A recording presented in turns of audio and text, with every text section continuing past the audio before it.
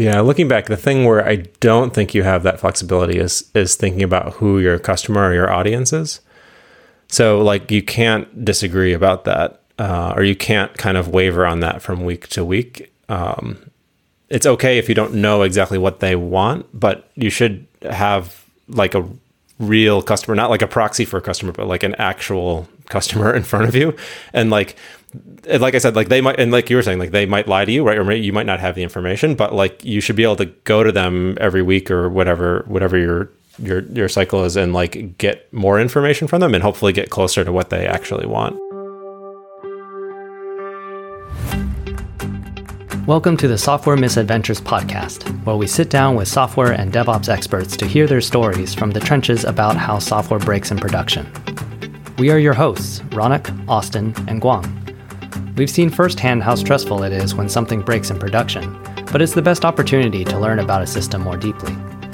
When most of us started in this field, we didn't really know what to expect, and wish there were more resources on how veteran engineers overcame the daunting task of debugging complex systems. In these conversations, we discuss the principles and practical tips to build resilient software, as well as advice to grow as technical leaders. Hey everyone, this is Ronak here. Our guest for this episode is Daniel Spoonhower, better known as Spoons. Spoons is the co-founder and chief architect of Lightstep. Prior to Lightstep, he was a staff software engineer at Google.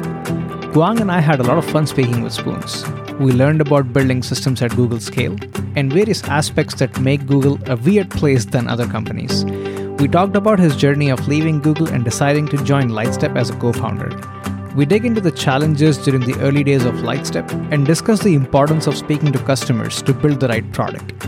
We talk about what it's like to start a family and run a startup, how Spoons defines personal and professional success, and how one can be intentional about building a company's culture. As always, we go through some of the misadventures, and one of them involves a cable being cut under the English Channel. Please enjoy this delightful conversation with Spoons.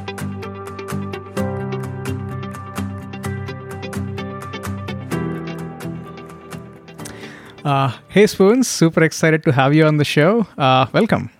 Yeah, thanks for having me. It's great to be here. So, I think when we were corresponding over email, and I was telling Guang that, hey, we're going to have Spoons on the podcast. The first question Guang asked me was, so wait, you said Spoons? I was like, yeah. Like, what? So Guang asked me, what's his real name? I was like, oh, his name is Daniel Spoonhower, but he goes by Spoons. So we thought we would ask you, how did that happen? Like, how did people start calling you Spoons? Yeah, I mean, everyone in my family, to some extent, I mean, if your last name is Spoonhower, like, it's going to happen at some point. So we all use it now and then. And it was like a funny joke for my friends in high school to like call my house and ask for spoons. No, but it really like the two things that happened to my first job out of college. I worked for a guy named Dan. In fact, I had worked with him earlier as a TA on a course that he taught at Cornell. And I think there was two TAs named Dan, and then the instructor also too, right? So he was like, well, I'm Dan, so you two go figure out your own nicknames or something like that. So then I worked for him also. So like everyone at the startup that I knew, or that knew us, like knew him as Dan, and then I was the other guy. And then my first boss at Google was also named Dan. Oh. So there was like, and in grad school, I think in my group, my advisor had 4 students, 3 of us were named Dan. Like there was just a lot. So eventually there were more people that called me Spoons than Dan. There still are a few, like besides my siblings and my parents, like my friends from like my first week of undergraduate, like they still call me Dan sometimes, but no one else does. Even my 5-year-old, like if I don't respond to Dad quickly enough, she starts yelling out Spoons. Is it natural for you to respond to both at this point? Yeah, although I'm probably faster in most contexts to respond to Spoons because there's like such a small number of people that know me as Dan. If you call me Dan and you're not one of those, then you probably don't know me at all. That makes sense. Well, so since you touched on academia, like you got a PhD from Carnegie Mellon, if I'm correct. That's right, yeah. And you also touched on being a TA at one point. So back when you graduated, did you ever consider academia as a career choice, or were you always attracted towards like going towards the industry side? Yeah, so I guess I did this twice, right? So when I graduated from undergrad, I had applied to grad school and gotten in, and then decided to defer because my mentor was basically starting the engineering group at the startup, and I thought I would go work. It seemed like an opportunity that doesn't come all the time, so I'm going to go do that. I deferred at CMU. That 1 year rolled around, and it's like, well, I've only been here a year. I kind of want to stick around for another year to really build something, but they didn't allow me to do deferrals. And so I had to be like, I'll reapply in another year. I'm still excited about grad school, but I just want to kind of see this project through. And so another year went by and I reapplied, but I only reapplied to CMU, which totally freaked my boss out. He's like, don't do that. Like, I didn't want to steal you from academia, but like all of your eggs, it's like one basket, but it was fine. It all worked out. So I was excited to go back and to do that work. And I graduated from CMU in 2009. And the choice there actually is like a little bit more like just context dependent. Like 2009 was kind of a hard time to get a job generally. And I had just spent a bunch of time working in a pretty isolated way, not only just like working on trying to get my dissertation done, but my wife was actually working at CERN at the time. So I did most of that work from our apartment in like the French countryside somewhere, which was great in many ways, but totally isolating. And so I actually had some job offers on that in academia. But I was just really, where they were and how they were situated, I was just worried that I was going to get stuck by myself. And I really, like, the thing that I kind of got from that is I really wanted to go work on it with a team of some sort again. And that's kind of how I got back into industry at that time. I see. So you joined Google, I think, in 2009, which some people might put like still early days. I think YouTube was acquired around that time. No. Yeah, not that early. Not that early. Yeah. Like, what was life like at Google as an engineer at the time? Like, what did you work on? Yeah, so I worked in the New York office, which was a little bit strange because it was a satellite office, although I think there were 1,000 people that worked in it. And so it had a lot of its own inertia. And so my PhD is in programming languages, and the guy that hired me saw that and was like, oh, yeah, we've got one of those. You should definitely work on this configuration language. And so like the first thing I did was work on this crazy configuration language that was used to schedule jobs on Google data centers. But I mean, it was interesting as like a infrastructure point of view, and even as a programming language research point of view, because it turned out we had every program that had been written in this configuration language was all in one repo, all 200,000 of whatever there were. I don't know. A lot of them were machine generated, as it turns out. But whenever we wanted to make a change to the implementation of the interpreter, we just run it over all of the programs and see if it changed any ones in ways that we didn't think were good. But it was kind of weird from a language design point of view or like a language implementation point of view. You don't usually get that opportunity. But I think overall, like Google was still a place that you could experiment in lots of ways. I think, I don't know, for me, I guess it's a little strange. I never have really worked at big companies or old companies, I guess. I have done internships at places like Microsoft and Intel, but I don't know. I guess my experience since then a little bit has been like, oh, that was weird because that's Google. I don't know. Maybe that's what I should start with. Google's a weird place. Yeah, I think that weird means many different things for different people who work at Google, like depending upon the team they're working on. So I do like, how did you get involved with just like distributed tracing side of the world?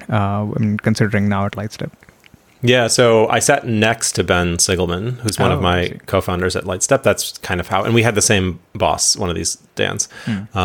So that was sort of how I got involved. I didn't work too directly on tracing itself because by that time, actually, when I joined, Ben had also already moved on to another project, and the tracing project was actually in a kind of maintenance mode for the most part, though it was being used for a bunch of other things. But yeah, I think the thing at the time, I mean, generally as we in the infrastructure team were really trying to figure out how to make Google infrastructure easier to use. A lot of it had been built for these very big and profitable teams like ads.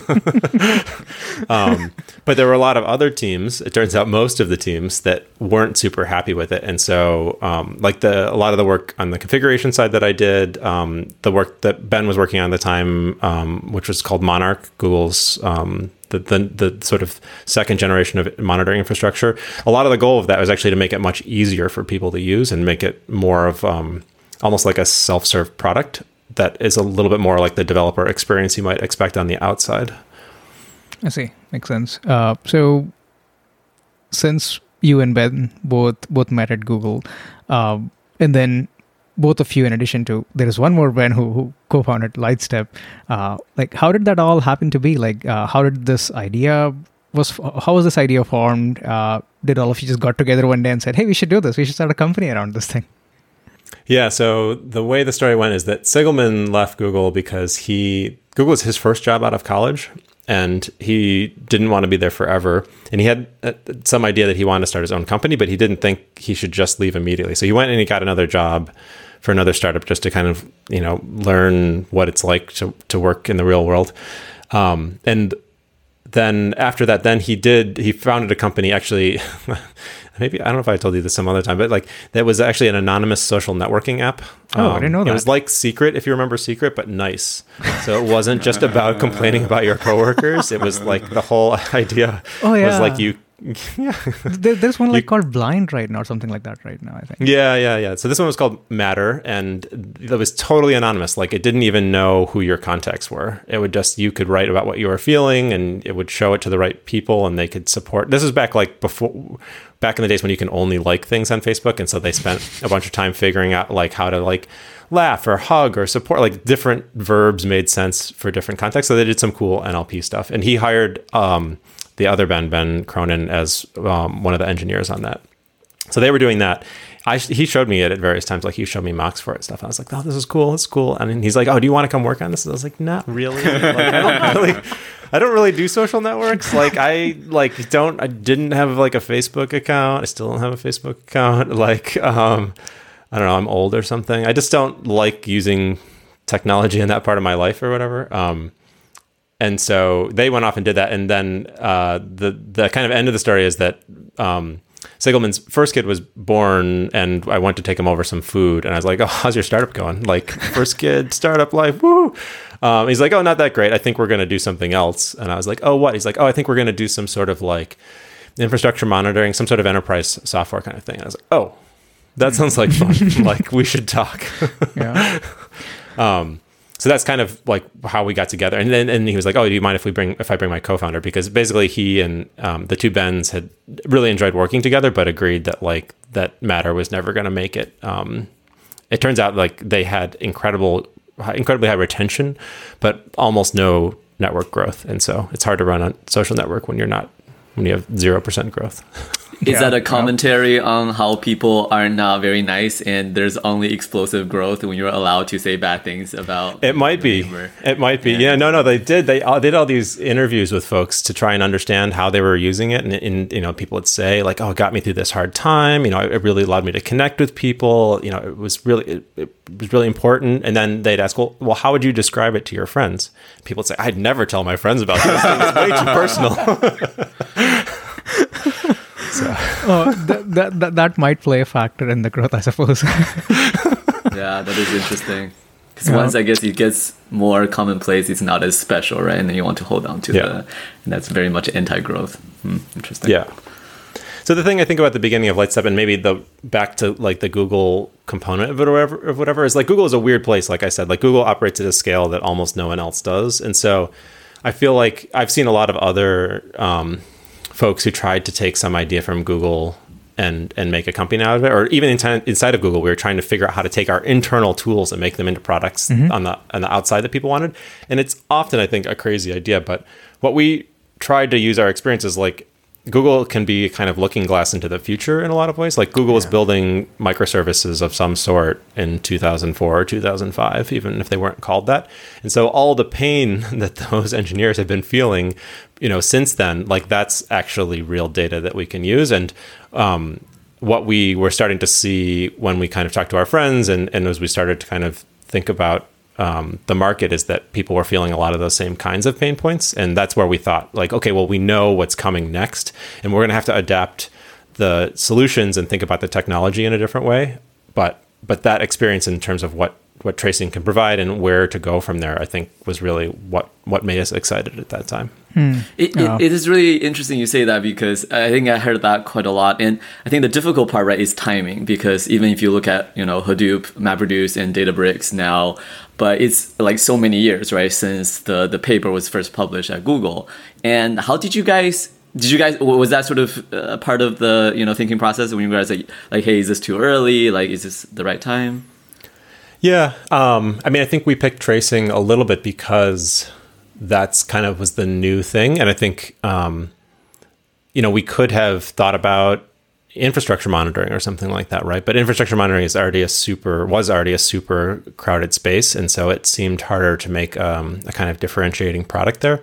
And we weren't totally sure. Like when we actually, we went into our Series A fundraising, we were totally open. We said, like, we don't know if this is going to like explode next year or not. But so just like FYI, we might not spend this money for a little while, and you guys got to be okay with that. And that was actually like why we were excited in the end. Like the partner we found at Redpoint for that, like I think totally got where we were and saw where we were going, but agreed kind of on the trajectory and the approach that we wanted to take. And we wanted to be ready, when other folks were ready, but we didn't know exactly when that was going to be.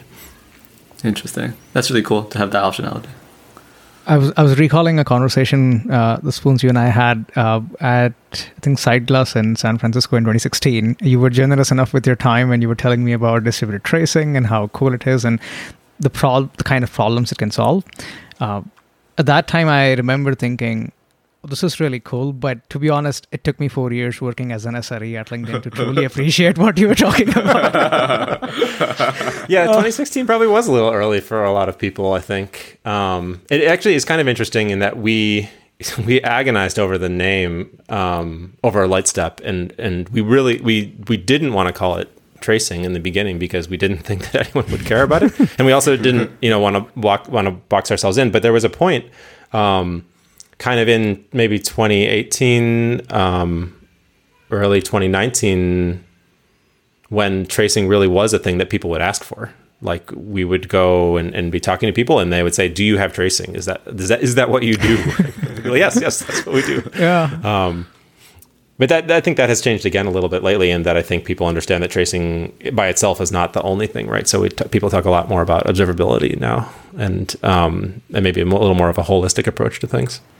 Yeah, I would imagine like back in 2016, 2017, the tracing or even observability as a term were new for many people. Like these kind of problems were relevant at, like you mentioned, Google scale, because, well, it was already going through those pains of having to operate hundreds of microservices and how to kind of look through these things and debug and operate them.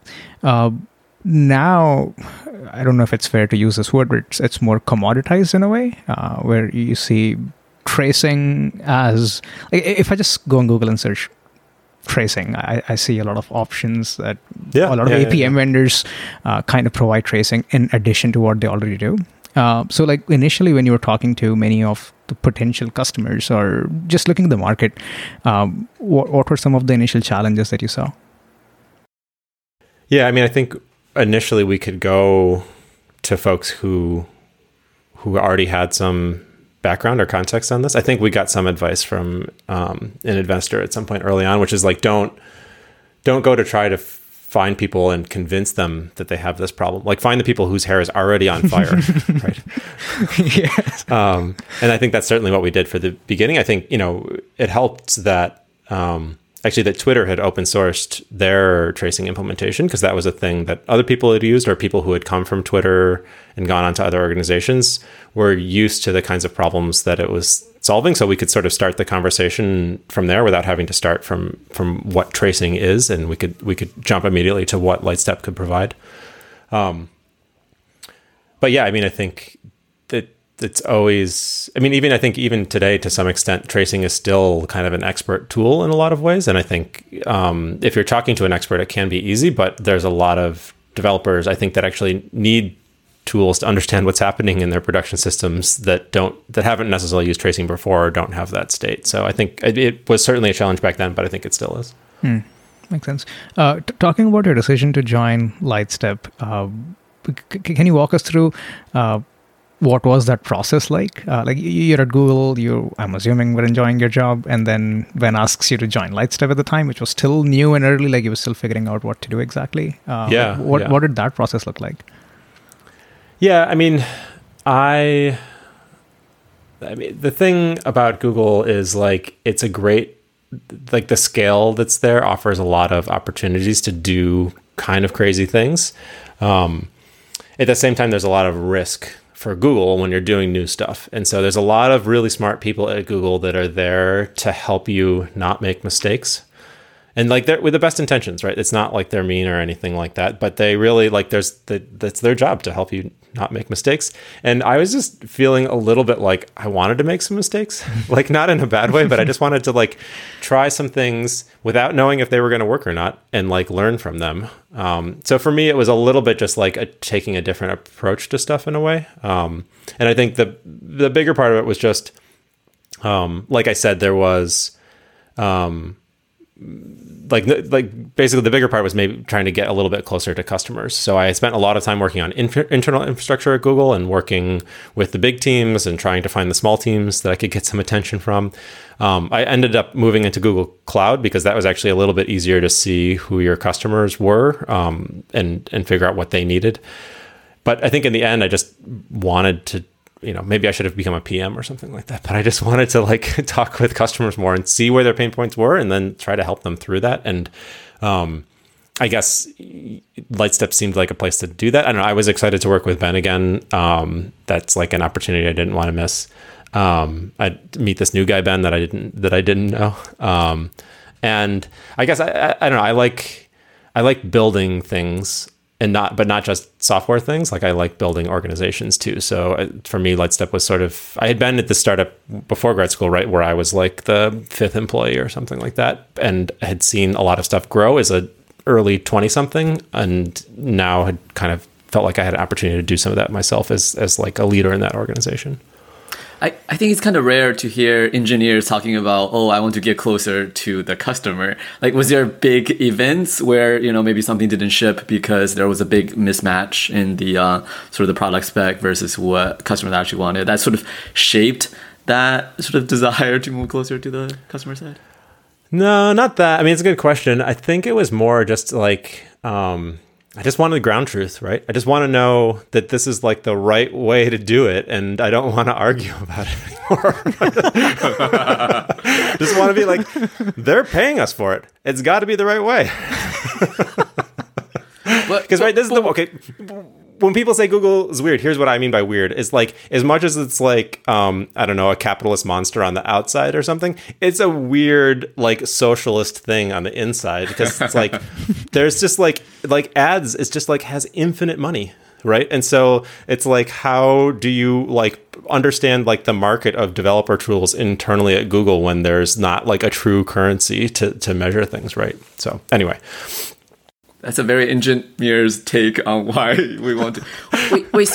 But what happens when customers lie to you? Like, I remember when I was trying to work on a startup idea, I think the most helpful book I read was like the mom test. And then, it just kind of exposes, all the different ways that, your customers can be, telling you things to make you feel better about your shitty product, but it's actually shit and nobody's going to use it. Like, how did you deal with that sort of things? Like trying to gauge the true ground truth. Yeah, I mean, I think like renewal conversations are maybe the main one. Like Lightstep actually has a little bit of a weird path as a developer tool. Like we never, a lot of developer tools start in a way where you somebody swipes a credit card and pays $10 a month or something like that. Like we never did that. Like our first contracts were like, we go to VP of engineering and like, they've got a tracing initiative and we can help them do that. And I think, the first sale a lot is like, especially early on, it's about, I don't know, our reputation or something like that, right? But that renewal, like 1 year in, is like, that's, to me, that's the ground truth, right? Because they look across their organization and they see who's using it, how it's been used, and they've got to go, especially, I don't know, as budgets change or things like that. Certain customers get close to IPO, that's happened. Their finance departments are starting to ask about like these non-trivial line items that aren't $10 a month or anything like that, right? And I think when those conversations are difficult, like that to me was like the signal where we had things that we had to fix. Got it. Makes sense. I think I got very emotional because all the bad members coming back from working on my startup idea. Cool. So maybe changing gears a little bit or focusing on the topic of building Lightstep. So your Lightstep co-founders were also engineers, as you mentioned, but you became the CTO for the startup, which everybody knows means that you're the better engineer, than your co-founders. I don't know if that's true. I think I think everybody would agree with that. Okay. But so titles aside, so obviously there's a ton of new like non-technical skills that you guys needed to master, like sales, community building, marketing, all those sorts of things. How did you guys decide on splitting the responsibilities? Like, was it kind of obvious because now that, they've worked on this idea, the social network for quite a bit, so that they already have a lot of those set up, and then you can just kind of come in and then, hey, like, this is my background? Or was there a lot of sort of change-ups? Yeah, it turns out that like the go-to-market plan for a social network and a very true. in an application performance monitoring are pretty different. And it was different for all the different kinds of things. I mean, I think we all have. I mean, as much as we're three engineers, like we are three pretty different approaches to things and three different kind of levels of experience. So I think. In a lot of ways, Ben Segelman, BHS, had the vision for things, and so he drove a lot of early product decisions, and he did a lot of the early sales stuff.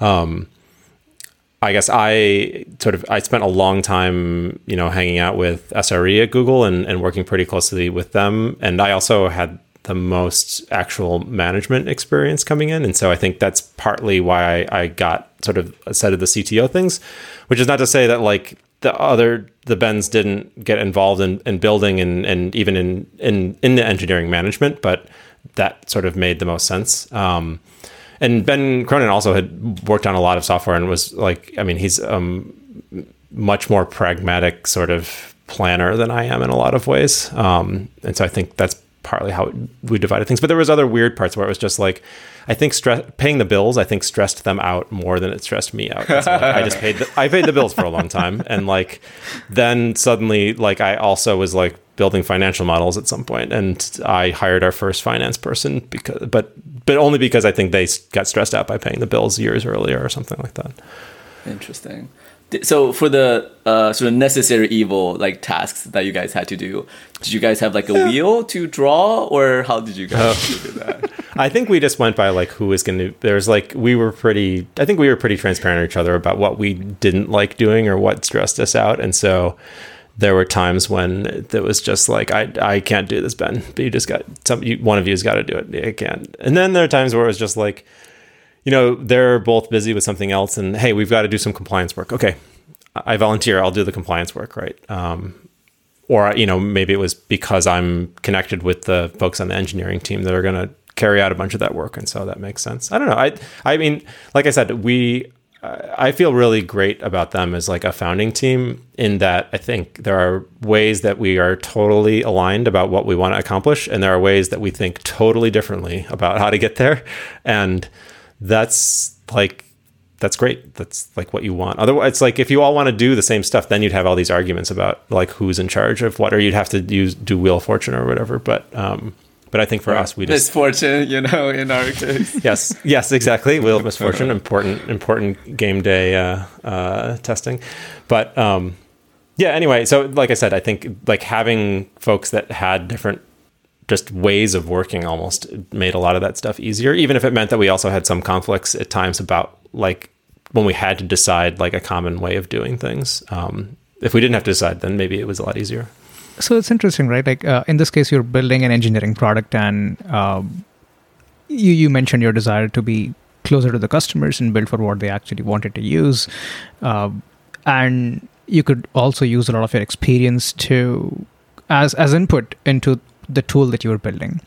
When it came to some of these conflicts per se, if those were in the early days where you're still trying to hash out exactly what the right product is, and the kind of small decisions also matter a lot. Like how did you go about navigating those, or how did that look like in general? Like how can one go about being productive in those conversations? Yeah, I think the thing, we try to talk it out, but I think we just time box stuff, and I think this is a place where I would probably just argue with people forever, or until I don't know, until I got really tired. But I think probably, I don't know. I think this is a thing where like I would just argue about it forever. BHS would just be immediately like frustrated that we weren't coding, and not even want to talk at all. And then I think Cronin had some totally reasonable thing to say, which was just like, hey, let's time box this. Let's spend 30 minutes. And if we can't get to a conclusion by the end of 30 minutes, then and like we still don't agree, then Spoon, it's great. You go spend a week building that thing. And at the end of the week, we'll know more and we can come back to this. But like, there's no need for us to actually agree on this thing right now, because we'd just be more productive. We don't have enough information to actually make the decision if that's the case, right? I don't know. I feel like that's a thing I did a bunch. There was an early engineer at some point who was like, and who was a pretty senior engineer, and I, fully capable of like building great stuff and even figuring out what to work on. But he came to me at some point and said, he's like, I don't know what I'm supposed to be working on. Like, what is the most important thing? And I was like, I don't know either. The error bars are like important, are huge right now, right? We don't know. So like, go pick something that you think is maybe the most important and go work on it for a week or two. And then, worst case, the error bars got smaller, and you'll know that there's some other thing that could be more important, and we should go spend some time on that. But I guess this is maybe the hard part, I think, about early startups, is you just don't have a lot of information, right? Yeah, but I also feel like it's just really nice that when there is no clear answer, or there's no right answer, it's just different perspectives. Being able to just spend some time on something for a week and say, okay, hey, now we have either more information or more data about what to do next. That sounds like a very productive way of taking conversations or discussions forward. But how much liberty does a startup actually have in doing these? When you're early, I suppose, yes, but when you're growing through a growth phase, I can imagine shipping quickly, making decisions promptly, is a cost function sometimes one has to optimize for. So how do you balance these two things out? Yeah, I think looking back, the thing where I don't think you have that flexibility is thinking about who your customer or your audience is.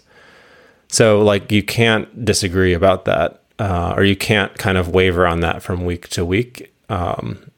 It's okay if you don't know exactly what they want, but you should have like a real customer, not like a proxy for a customer, but like an actual customer in front of you. And like I said, like they might, and like you were saying, like they might lie to you, right? Or you might not have the information, but like you should be able to go to them every week or whatever your cycle is, and like get more information from them and hopefully get closer to what they actually want. Going back a little bit on responsibilities. So I imagine an important part of being the CTO is to like evangelize the product to developers, since it is a pretty technical product. To me, the role of developer advocate is super interesting, because you can't really have huge impact. Like, I think about Kelsey Hightower for Kubernetes. But you do need to develop like a different skill set than that usually I think engineers don't have.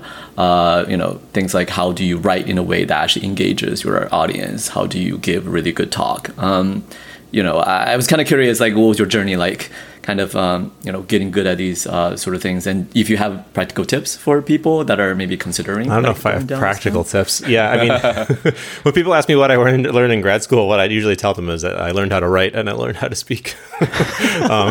So go to grad school is the answer I got.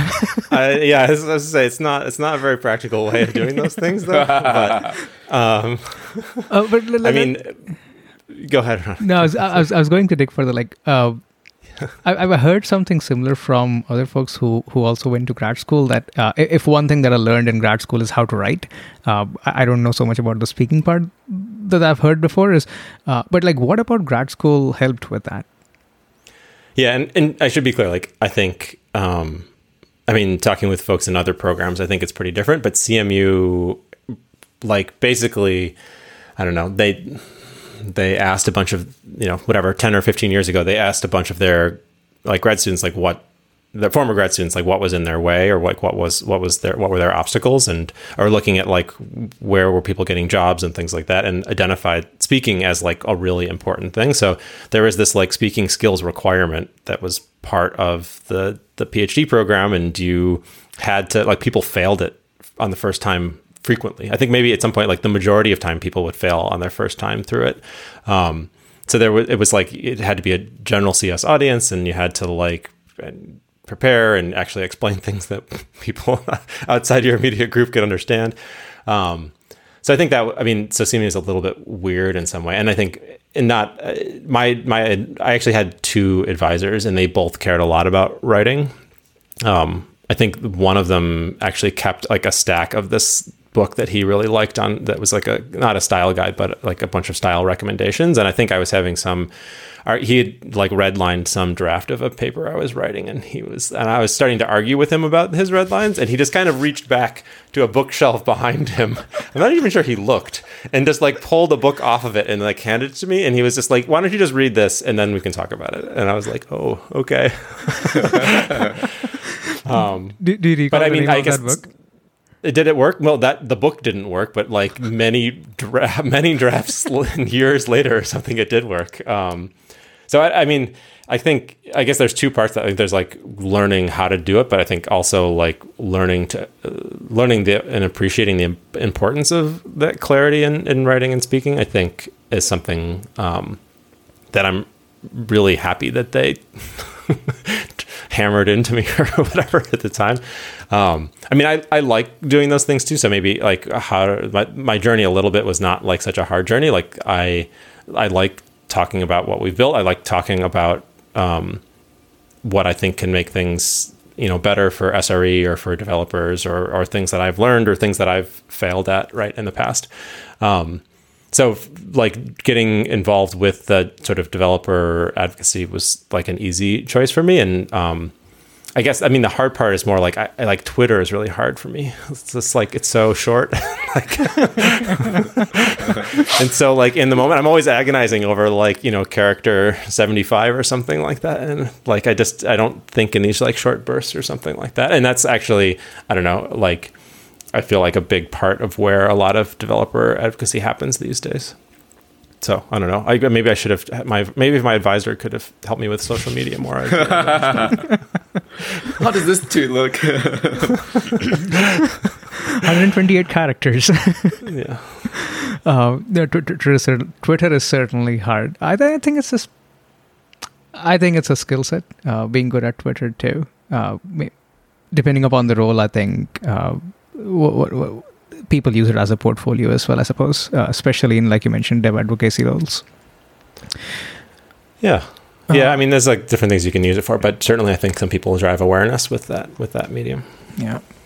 So thinking about like some of the discrepancies we kind of alluded to between Google and Lightstep. Like at Google, you mentioned the scale is like nothing gives. Well, I am not aware of anything that operates at that Google scale for the most part from an infrastructure standpoint. So a lot of the decisions, technical decisions that one is making, the cost functions one is trying to optimize for are like, hey, is this going to scale for Google? We need to meet these reliability guidelines. And one of the ex-Google employees showed me a video on YouTube about, I think, Broccoli Man, where they just wanted to serve a static file. And they had to go. So thinking from that experience to a startup at Lightstep, where one is you're still building the product, the scale is obviously not as big as Google, and the trade-offs that you think about are very different. As you mentioned, in some cases, like there are some mistakes you kind of want to do. I mean, not intentionally, but try things and see. So how did that look like in practice, and how did you kind of go about coming from a lot of that experience, you and Ben both, from Google, where you knew how to build software in a Google way, and then now you have to switch how you think about things in general. So how did that look like overall? Yeah, I mean, one thing that was really hard is like at Google, you could go to some random team who built a piece of infrastructure you could use, and you could just ask them like, is this a good idea for me? Is this like fit my use case? And like, they would tell you no, right? Because they don't have any incentive for you to use it. But if you like, I think one of the things I missed about that was like, okay, well, we've got to find a database to put time series in or something like that. And it's like, if you go on the web, it's like, well, a bunch of these things say that they're good for that, but like, are they really like, right? It's like, I can't tell if that's just the marketing speaking to me or not. Right. But I mean, speaking of time series database, this is a thing that we've chosen many solutions to. I think we put our time series in MySQL originally, which is an insane choice from a lot of ways, but it's like really easy to install MySQL. So like, it'll probably be fine. And then, you just have to plan out like when that's going to break. And I think we've done that 4 or 5 times now. Like moving, I mean, we moved to some, I think we put it in Cassandra for a while. And then we moved it to Spanner, which is like not a cheap solution from a dollar's point of view, but Spanner scales like crazy. And so like the main thing at that point was just like, look, I don't want to be in a place where like we're not Cassandra experts or anything like that. And like not our customer facing environment, but one of the other ones had gotten into a bad state, and it took like 8 hours of downtime to like fix it. And I was like, this is a bad place. I don't want to be here. Right. And so it's like Spanner, you need scale. Like, here's the button you click to get more scale. And that put the control back in our hands. Right. Then it was like, okay, we're not going to have a forced migration of this in the future. It's always going to be a question of dollars versus engineering time. And at some point that question came up, right? And it was like, are these dollars worth it? Is there something else that we can do? Spanner is also not like great for time series for the kinds of stuff that we were putting in it, but it worked fine from like a latency point of view. So, go for it. No, like speaking of that, like did a lot of the social capital or like network from Google helped in those regards? Like in terms of like, hey, we're thinking about doing this, like, would that be a good idea? Or are they very much used to working at Google scale, so they can't really help you with a lot of that trade-off? Yeah, I mean, at least at the time, like everything in Google was like their own thing, right? And so like none of the people inside knew anything about what was really, or not none, almost no one inside knew anything about outside. So you could kind of try to explain it to them in terms of, it's like Dremel or something. And they're like, oh yeah, that's probably a good idea. But like, then you already basically built the entire mapping in your head, right? First order or first principle reasoning. Okay. Yeah, exactly. So, no, I mean, we said some networks of people on the outside that could help with some stuff, but I think, it was more like when it did come to the point where the money started to matter more, or when reliability started to matter more. I think then actually the first principles did help, because then we could sort of go back and look at like, how should we be building this stuff? And just the experience, the mistakes that people had made in building these things for Google, or I don't know, there's like this is like weird things about the way Google wants to build these systems that like don't need to be carried out in the real world. I think people usually attribute this to, to Jeff Dean, but like, I think the quote anyway is something like, you shouldn't try to build a system that spans more than 3 orders of magnitude for any measure that you care about, right? Because if you try to handle, 1,000 requests per second and 1 million requests per second, either it's going to be like way too expensive to do the 1 million requests per second, or you're going to strip it down to like no features that the people that 1,000 requests per second actually want or need. It's going to be way too hard for those people to use. And so like, just try to think about that scale, that like there's just limits to how far out you can go and things. And I guess that informed a lot of our decisions, because we're coming from Google that was doing billions of requests per second, but no one else that we talked to was above 10 million or something like that, right? And so like it just didn't make sense to kind of use the same sorts of solutions. I see. So other than the technical stuff, in terms of like culture, like I think Google is pretty opinionated in terms of, what the sort of value and culture that they want to build and preserve. When you guys were building out Lightstep, were there any specific values that you really liked and, that you really intentionally carried over? Yeah, I think one of those was this customer drive. I think that's a thing that wasn't true everywhere. I mean, there are people at Google that do care about customers, but there are lots of people that are just excited to build cool stuff, and that is not something that we have time for at a startup. I think, what else did we think about? I guess we used to talk a lot about beginner's mind. Like, I think part of maybe knowing your customers, like that they might not be as much of an expert in distributed tracing as you are. And I think we were pretty careful with our early hires to make sure that we weren't just hiring people that had built distributed tracing systems. They were also hiring people that had used them, right? Or had just worked on other kinds of software, so that we actually kind of got people, because we were relying on ourselves as, you know, as beta testers, that we got different perspectives on like how the product would be used. Yeah, I mean, I think, you know, we were never like, I don't know, we're all kind of old, right? Ben and I, like, we didn't ever have like a culture of like, we're just going to like eat every meal together. And like, I don't know, like, you know, Sigelman had a kid at this time. Like, my first kid was born, like, I don't know, whatever, a month before our Series A. So like, we had places to go to. So I think part of it is like, we did have kind of this work culture of like, that we are like excited to work with these people, and like that the people are really important, and the team is really important, but we also like have a space to go do other stuff. And like, that professional success is not like our only measure of personal success. And I think that's been true for a lot of people. I think there are a lot of other founders that we would kind of talk to that, I mean, not that all founders are jerks, but they just seemed like so focused on their thing. It just didn't seem like that much fun to hang out with them.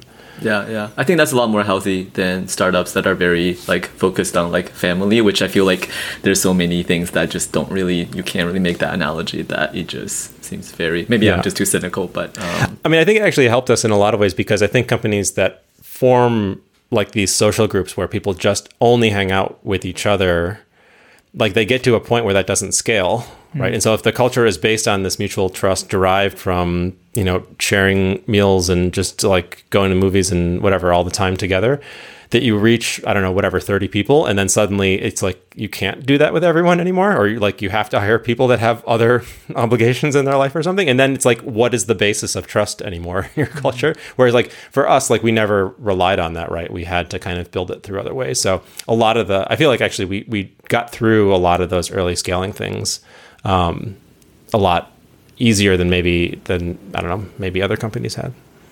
I see.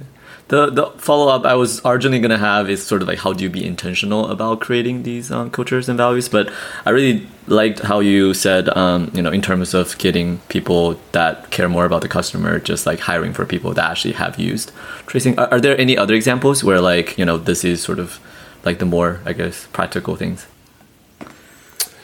What do we think about? Yeah, I think, I don't know, we try to be pretty intentional around the interviewing process. I think, like, I don't know, I'm not sure. I think some things we did, like all of our interviews are all pair interviews. So there's always two interviewers, which I think that just, I mean, interviewees generally really like that because they get to meet more of the team. It's more hours in interviewing overall for our team, but it actually means that you get more information. I think sometimes when there's only one person in the room, you're thinking about the question you're going to ask and you're not getting all the signals. So I think that is something that worked out really well. And I guess it's not specific to a value, but is this like a good cop, bad cop situation? Or is it like a shadow or like they actually both like would interact with the candidate?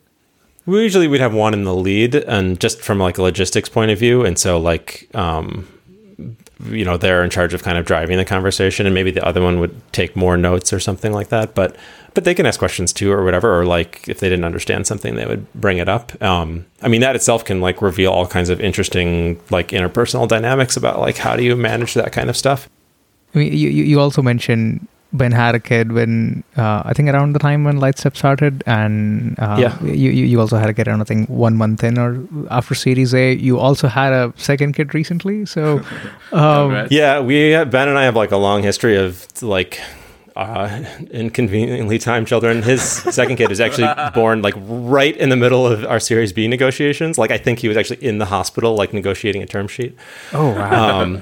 And then, like we were in the middle of a acquisition process when my second kid was born, which was a little bit stressful. But, it's hard you don't get to control the timing on all these things, as it turns out. So I'm trying to figure out, like, what is it like to start a company, have two babies, and like be a parent, as well as also play that role of a co-founder, like you mentioned. Like there are timings you can't control on either sides. Yeah, I mean that's the lesson, is you're not in control. So, yeah, I mean, I don't know. I think part of this was like, why I like working with Ben and Ben, because like to them, they also have things that are important in their personal life, and that's a thing that allowed us to recruit a bunch of great people as well that have things outside of their professional life. I don't know. It's tiring sometimes. I'm really good at coming back to sleep when someone wakes me up in the middle of the night. Yeah, I don't know. I think for me, in ways, it's like, man, I'm blanking on the guy's name now. There's I should really remember this because it would be a better story. But there's a musician who is like a software engineer, and he like quit his job to be a musician rather than having this like steady job as a software engineer, like around the time when he was starting a family, because like he wanted to like he wasn't proud of his job as a software engineer, and he wanted to have something to like be proud of for his kids in some way. And my thing is like not necessarily anywhere as extreme as that, but I think I did think a little bit about like, yeah, I want to do work that I'm proud of, and that doesn't have to be at a big company. It could be at a small company too. And I am proud of I'm proud of the work I did at Google, but I'm really proud of a lot of the stuff we did at Lightstep. And plus, I don't know, like no companies are stable. I know that's the other thing. Like I remember recruiting for this other startup, and like we were trying to get people to come from Xerox PARC, and they're like, can't leave Xerox. It's a stable company. Can't go to your little startup. Seems really, really whatever. And like then PARC shut down, right? So it's like there's like reorgs happen in big companies too, right? So, there's different kinds of stability for different kinds of people, but I guess maybe that just meant that, well, I don't know, as a co-founder, I can argue for like nice healthcare and a good parental leave plan and things like that, which, I did it for everyone else, but it turns out I can benefit from that too. We covered a lot, and one of the things that we don't want to miss in the conversation is some of the misadventures, like we usually like to do in the podcast. There are so many more questions which I want to ask to the response you have, but I'm gonna probably another time. So I'm gonna jump on to some of the misadventures you would like to discuss. So you were at Google. I'm assuming you saw systems break. You mentioned you also were sitting next to SREs. You spoke with them. So are there any stories from Google or either at Lightstep that you could share with us where things didn't go as expected? Yeah, at Google, I like benefited a little bit from building infrastructure tools. I mean, benefit depends on how you think of it, but like I didn't have to carry a pager for a while. I did like witness a lot of things. I don't feel like they're always my stories though, because I didn't really have a stake, I guess, the way that other people did. Although I was on all these mailing lists for like production incidents in some way, right? And you'd get these notifications if there was like some big network event, just in case you got paged, you would know what was going on. I just remember getting this one in the middle of the night when I got paged. It was like, oh yeah, there's like some like cable has been cut across the English Channel, and like we've dispatched the ships, and it's like, oh, okay, I'm going back to bed. They've got it. Like, there's nothing I can do. That's the first one. Yeah, it's not I wasn't involved. I wasn't on the ship. I didn't dispatch the ship. I didn't fix the cable. I don't even know how it works. Did you have some contact information? Can we get a hold of the people that were? They didn't CC me on the postmortem, so I don't even know what happened afterwards. Like. Wait, but they literally, I guess, have to send out the ship to do the repair in the middle of the ocean. I guess so. I don't know. This is like another weird part of Google. No, I don't know. I feel like my stories from Lightstep are probably more mine to tell or something. There's one I shared in some other, I think for some like Halloween spooky thing, because it was this, we were sitting in this co-working space. There's probably like maybe 7 or 8 employees. We had some early customers, and it just like at one point in the day, like the product totally stopped working for me. And then like I looked around and like it stopped working for everyone at Lightstep, right? And we're like, what's going on? Like, did anyone deploy? No one deployed. Like, wait, is anyone hearing from customers? Like, what's going on? And like the weirdest part was like it was just us. Like the app wouldn't load. But customers were like, hey, everything all right? And like, hey, it's fine. Everything's great. What's up? How's it going? And we're like, oh my God, what's it? And they're like, what do we roll back? We can't do anything. And we like tracked it down. It was like, there was some bit about how this is like, the lesson here is like, don't make your own like experience different than your users. But there was something that was like special that was set for Lightstep employees. That were like operating system, like that we got a slightly different, like not exactly debug, but like kind of a debug version of it. And it turns out that like some table in the database that was like preloaded into some part of the app state got too big. And when it crossed that threshold, like some part failed where it just like wouldn't load anymore. And, we all like finally stopped panicking and whatever, compressed some data or changed some, max payload size or something like that quickly, and everything was fine. So that was one. I don't know. I guess, the lesson there is something about like, make sure that you're getting the real experience or something like that. The other one, which was a couple years ago, which did affect customers, is that we had properly renewed lightstep.com, but there was some other feature that our registrar provided that was some security thing that we paid the extra $20 for or something like that we didn't renew. And when we didn't renew it, they decided that they should just like lock the whole thing down. Oh. And so they were like redirecting lightstep.com to like some registrar web page or something like that. Oh, that sounds. And the worst part about it is like, do you know about like SOA records? It's like the meta DNS information kind of. Like they had also like polluted that in some way, and the TTL on that was 24 hours. Oh. And so like it wasn't even just like we had to push a new like record set or like, I don't know, retype our credit card number in or something like that. Like we actually like couldn't get it to like flush these SOA records. Anyway, the lesson there is like, I don't know. Renew DNS and all the features. Just click auto renew. Always click auto renew. Also have, we also improved our monitoring around some of our DNS at the time. That's interesting. Did you use Lightstep? What I'm trying to ask is like, did you dogfood Lightstep? Like, do you have a dogfooding instance which you use to debug the app itself? Yeah, so we do have that. It didn't help in that case because we don't really help with DNS at all.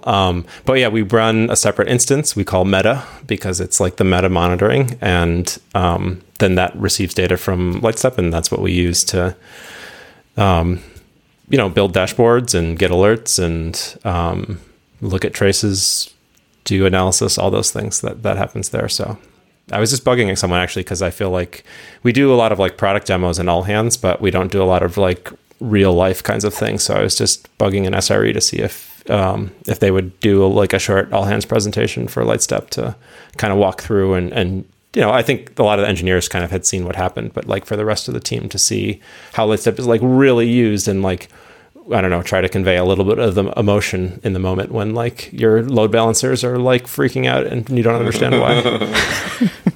That empathy is very important. Yes. Have there been any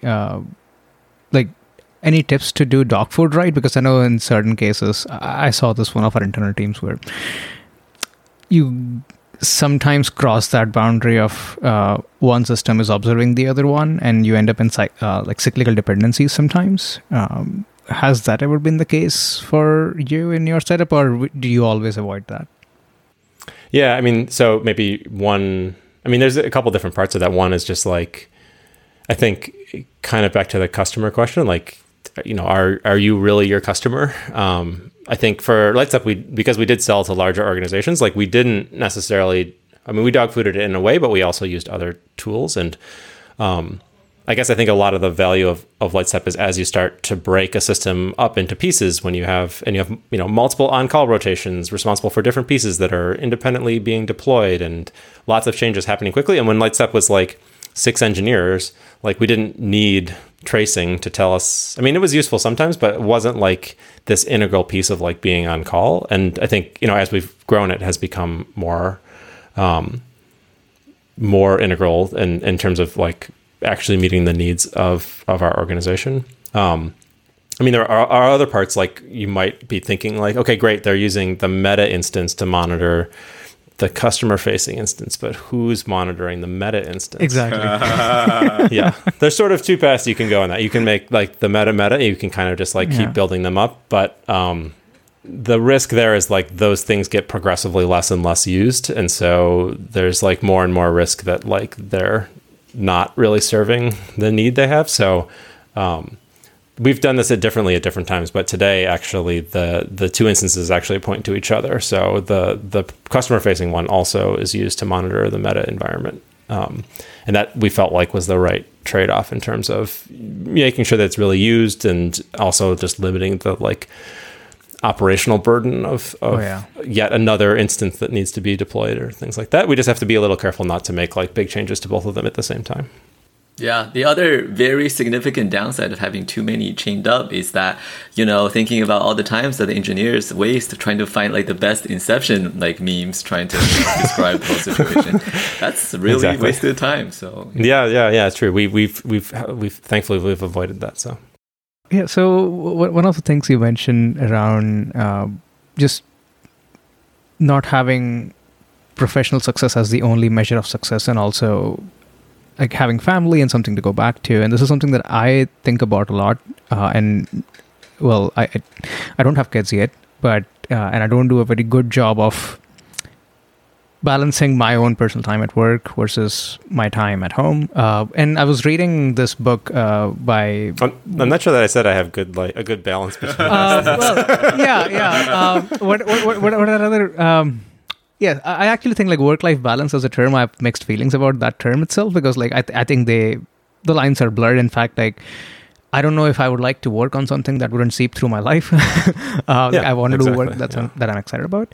But I was reading this book by Will Larson, staff engineer, and one of the things he talks about is like as you progress through your career, you have more responsibilities on your personal life front, and there are the things that you are doing as part of career growth are more important, and there are more things to do. So you have less time and more important things to work on. So you have to be more efficient and like balance priorities really well. I was curious, have you found certain practices that work really well for you in identifying what to work on? And obviously time is limited as a resource for all of us. So how do you think about that, where the things that you have to do are more important now and then you have less time? Yeah, man, it's like the hardest question yet. I don't know if I've got a good answer. I think, I guess maybe part of the answer is having a team that'll push you in the right ways, right? I think this is kind of going back to like, a lot of, I feel, at least my own success, but I think, a lot of Lightstep success back to like a founding team, that we have this like level of trust, and like they'll tell me if I'm not working on the right thing, right? And they're not going to tell me that I can't do the thing, but they're still going to tell me that they don't think it's the right thing to be working on. And I don't know. I mean, that's probably part of it. I think. I guess the other part, I don't know. We have this. One of our values is be a multiplier. And one of the things I like about it is that you can interpret it in lots of different ways. So some people kind of think of it as like, yeah, I'm going to sit down next to you and we're going to kind of pair program through something. And that's how I'm kind of multiplying. But I think at a startup that's changing a lot, that's growing, that there's an opportunity for everybody, not just founders, that when they contribute in some way, like, maybe it only helps one or two other people today, but in a year, maybe it'll help 5 people. And that, your company's growing, hopefully your customer base is growing. Like there's a real kind of multiplicative effort or effect of what you could be doing. And so I guess maybe one way I think about it is just a little bit like how is this going to affect people, you know, a quarter or a year from now? And I think that helps a little bit. Because I think I think the real tension in a startup, I mean, you all know, right, is like there's just like a lot of things on fire all the time, and it's just really tempting to put out a lot of those fires. But I don't know, some of them will go away, and some of them will be not as bad as the other fire that's on the horizon. Say no. That's the other. Actually, you want to know? I got this advice from one of my Dan mentors at some point. But this is like a super finance geeky way of thinking about this. So, do you know what like net present value is, or internal rate of return? Okay, so quick finance tutorial. It's like the opposite of compound interest. Like compound interest is like how you calculate the value of money you have today in the future. It's like you could invest some money today. You want to compare to things you could do, so you want to know what they'll be worth in the future. And his argument is that startup folks totally underestimate the discount rate here, which is like the interest rate equivalent. And they basically will put work off, and they'll say like, I can't do that this week, too busy, I'll do it next week.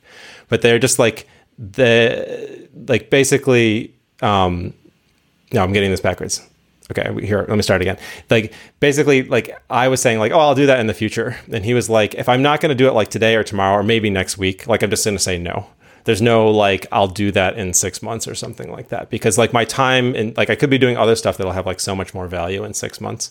I don't know. Maybe this doesn't make sense to software people anyway. It's, like, some financy thing. But the short of it is, maybe the takeaway is more like that, like, a lot of people in startups, like, tend to undervalue like the impact they could have in the longer term. And so his kind of take is like, if this is not something that you would make time for right now, just say no. And don't like plan to do it in the future, because you don't have enough information to know what's going to be valuable. Other valuable stuff will come along. Who knows? Just do it or don't do it. I was thinking almost along the lines of like, if you like sort of cast it forward, it's like a little bit cheaper to do it now rather than like if you wait like 2 weeks, it might be even more difficult. But I don't think that, never mind. I was thinking of something else. His example was something like, oh, hey, do you want to meet and talk about this thing? And he was like, if we can do it like this week, then yes. And I was saying like, oh, I just kicked those meetings out like 6 months. And he's like, don't do that. You're just like, you're creating work for yourself in the future. And you're thinking that your time in the future is somehow, you're going to have more of it then. And like, that's just not true. You're not going to have more time in the future. So like, just do it or don't do it right now. Nice. And before we wrap up, my favorite catch-all question. Is there any question that we should have asked but didn't ask? I don't know. Some question like, would I do it all again or something like that? I know we're like at this big moment, right? Like we're being acquired, and there's like another chapter of Lightstep that we're all still excited about, but it is kind of a moment when I've been looking back on things a lot. But I'm excited. I think it's been good, even if it's been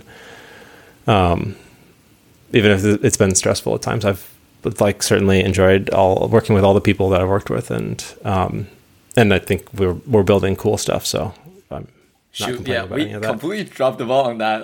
But no. So big congrats on the acquisition. Sorry. We talked about. I guess that was a little bit at the beginning. Yeah, and then we completely forgot. A little bit underhanded, maybe. Sorry. Yeah, very professional podcast that we run here. Definitely recommend it to everybody. Sorry. Yeah. Tell us more about the acquisition, and what's the sort of in the cards for. Yeah, I mean, like I said, it's kind of the next chapter for us. I think even if you go back to like our Series A pitch deck, like we talk about tracing as a means, but tracing is not like the value, right? It's like it's the way that you answer questions, right? It's the implementation, and the value that Lightstep provided then and largely still today is really, for folks that are on call or for developers that are trying to understand performance. But thinking back to some of those pain points that we saw at Google, like the data that was used by the tracing systems at Google was actually used to inform all kinds of decisions around finance and quota enforcement and, chargeback, capacity planning. Like there's all kinds of other use cases for this data. And like I said, going back to our Series A pitch deck, like those were always part of our vision for where Lightstep was heading.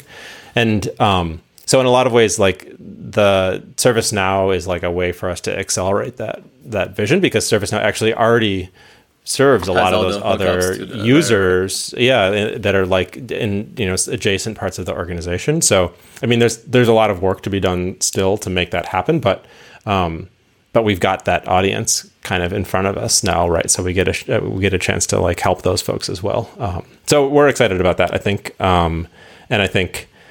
I think there's just the other side of it is just that like the folks at ServiceNow are really excited about, letting us keep the parts that are working well, right, in terms of how we work and things like that. So that's also like kind of, I guess as a founder, important that like the organization that I help build and then the culture that I help build is like still something that we're adding to what's there. But I'm also like the what I've learned about the culture at ServiceNow is also very exciting, that they have similar kind of values around, taking pride in your work, but also, being able to distance yourself from that work in some way. And so, so that's exciting. And honestly, as much as I love doing all these other non-engineering kinds of things at times, maybe I'll take a break and, someone else can, do a lot of those other important jobs that maybe I didn't, we didn't assign based on Wheel of Misfortune or anything, but are maybe not like my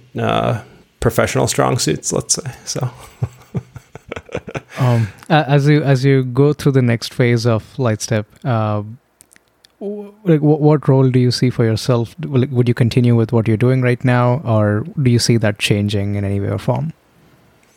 Yeah, so I mean, my first job is the kind of like just like help Lightstep find this new home, and that I think that's just kind of as a founder what I'm aiming for. And there's a lot of different pieces of that. I guess I'm excited to talk with ServiceNow customers and see where their pain points are and how we can potentially help with that. And I'm excited to try to understand. I mean, they have some pretty, in terms of usage, like pretty amazing software. Kind of back to this measure, like it serves some real needs. And so understanding technically like what's there and how can we integrate with that better is something I'm excited about doing. But yeah, so I think I have a lot to learn. But I think I'm going to probably keep doing some of the parts around talking and writing and hopefully, like I said, maybe if I can free up some of my time to do a little more building than I've done lately. I can still build things, but most of my commits these days are just to Terraform files. So it's not, I don't know if it really counts. In my opinion, it does. Okay, cool. So the question we didn't ask, would you do it again? Yeah, for sure. I mean, I like I said, I like building things, and Lightstep was and is like a really fun thing to build. And I mean, I guess I would do it with the right people again. That's really important, but for sure, yeah. Nice. Well, in the actual closing, after my the mess up there, what was the tool that you recently discovered and really liked? Oh man, this is the hardest question I think that you put in here. I'm like, just like we got some wild answers, man. So yeah. I was just like, what have I used lately? You know what I really appreciate? Like command line tools just to do boring stuff. Like, I just had to like find a list of all our static IP addresses, and like there's just like a tool that Google Cloud has that does that. I don't know. It's like the most unglamorous kind of thing ever, I feel like. But I don't know. I mean, for like a technologist or whatever, I'm kind of skeptical of a lot of technology. So I don't know about new tools. It sounds scary to me. I just want the old ones. Just make them work better. Good answer. And is there anything else that you would like to share with our listeners? No, this has been fun. Thanks for having me on. Sweet. Thanks so much, Spoons. Really enjoyed talking with you. Yeah. Thank you so much for making the time. Hey, thank you so much for listening to the show. You can subscribe wherever you get your podcasts and learn more about us at softwaremisadventures.com. You can also write to us at hello@softwaremisadventures.com. We would love to hear from you. Until next time, take care.